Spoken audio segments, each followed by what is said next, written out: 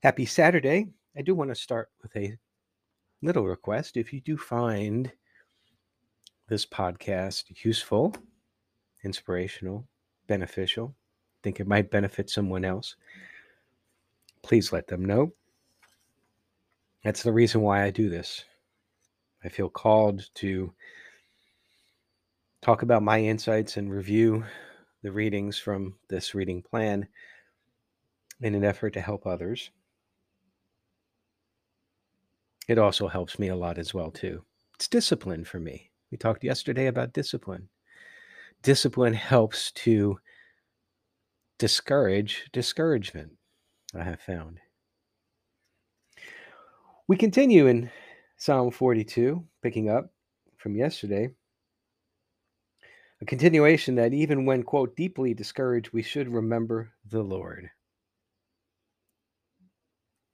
Then over to Luke. We're in Luke 12 now, starting out. The crowds grew, and Jesus warns his disciple about the Pharisees' hypocrisy.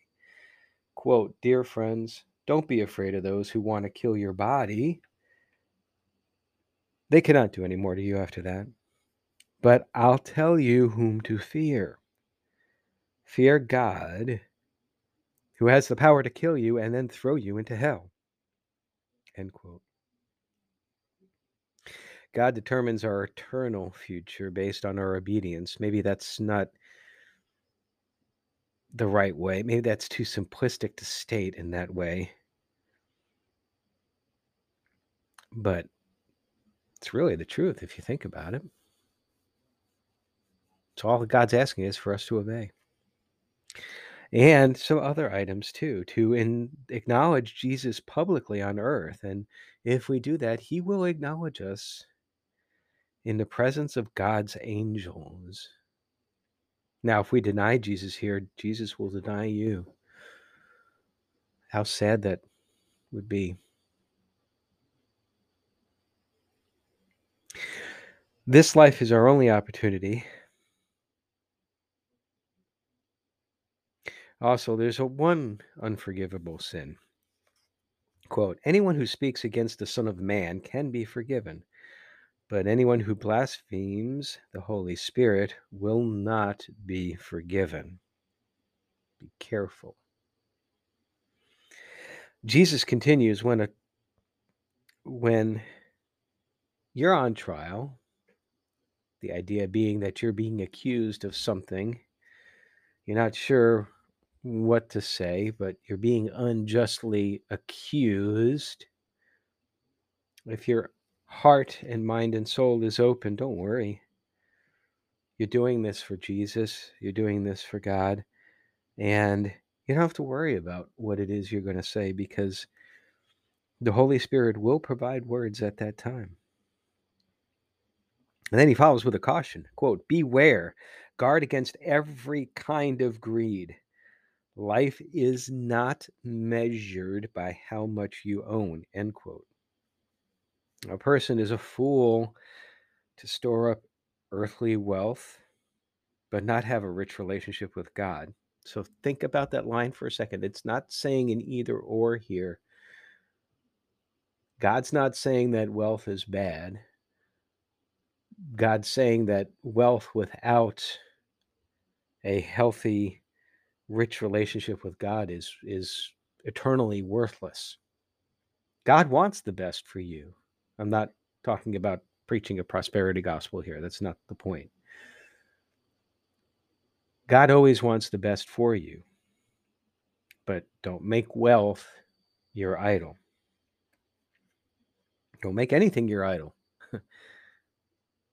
Anything that puts priority in front of God is an idol. I think I have that correct. That's the way I look at it, at least.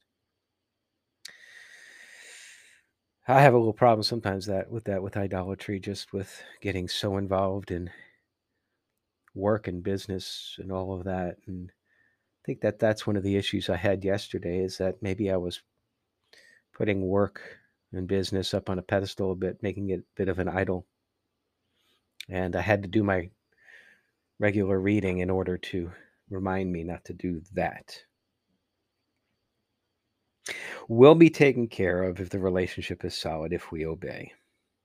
And then comes one of my favorite lines. Pretty sure that this is in Matthew, I believe, as well, or something just like it. Wherever your treasure is, there the desires of your heart will also be. Now, I said before, if you have a heart of a servant, you'll always be successful because that's what you treasure.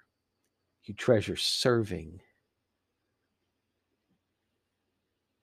Deuteronomy 9, the people are about to cross the Jordan after all this time. I mean, they've been floating around for a while, and really for the last couple of months we've been talking about them floating around for a while in the desert, but they're just about there. It's awesome stuff. They're going to face many battles on the other side of the Jordan, but the Lord your God will cross ahead of you and drive them out. This is what Moses is telling the people.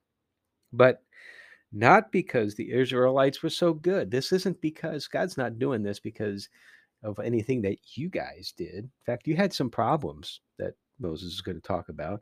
You had some problems along the way, but it's because the folks in are so bad, so evil, so wicked, and also to fulfill the oath to Abraham, Isaac, and Jacob.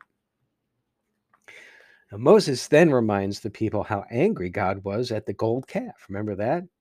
Moses is on top, maybe not on top, but he's up on Mount Sinai, and he's there for, I believe it was 40 days, and conversing with God, getting the tablets that God created and that God inscribed the 10 Commandments on. And then it's the words of the covenant.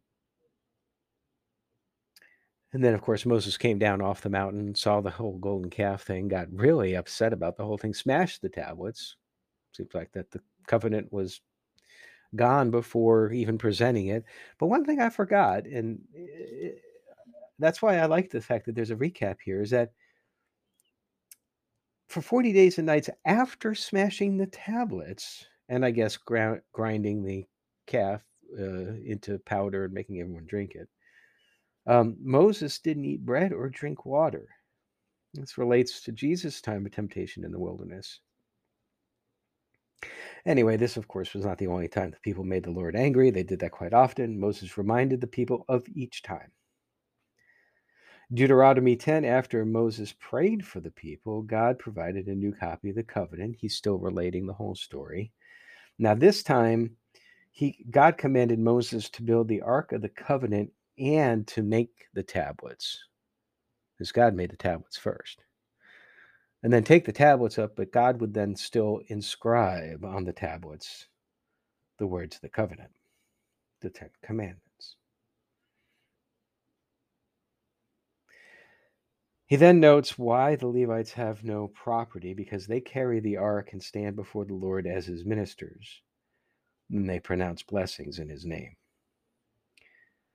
After another 40 days on the mountain alone, God commanded Moses to resume the journey, the Israelites' journey. All the Lord's commands is, quote, you fear the Lord your God and live in a way that pleases him, and love him and serve him with all your heart and soul, and always obey the commands given to you for your own good. That's it for today. We'll see you tomorrow. My wish and prayer for you is that you live today as if the King's coming back today.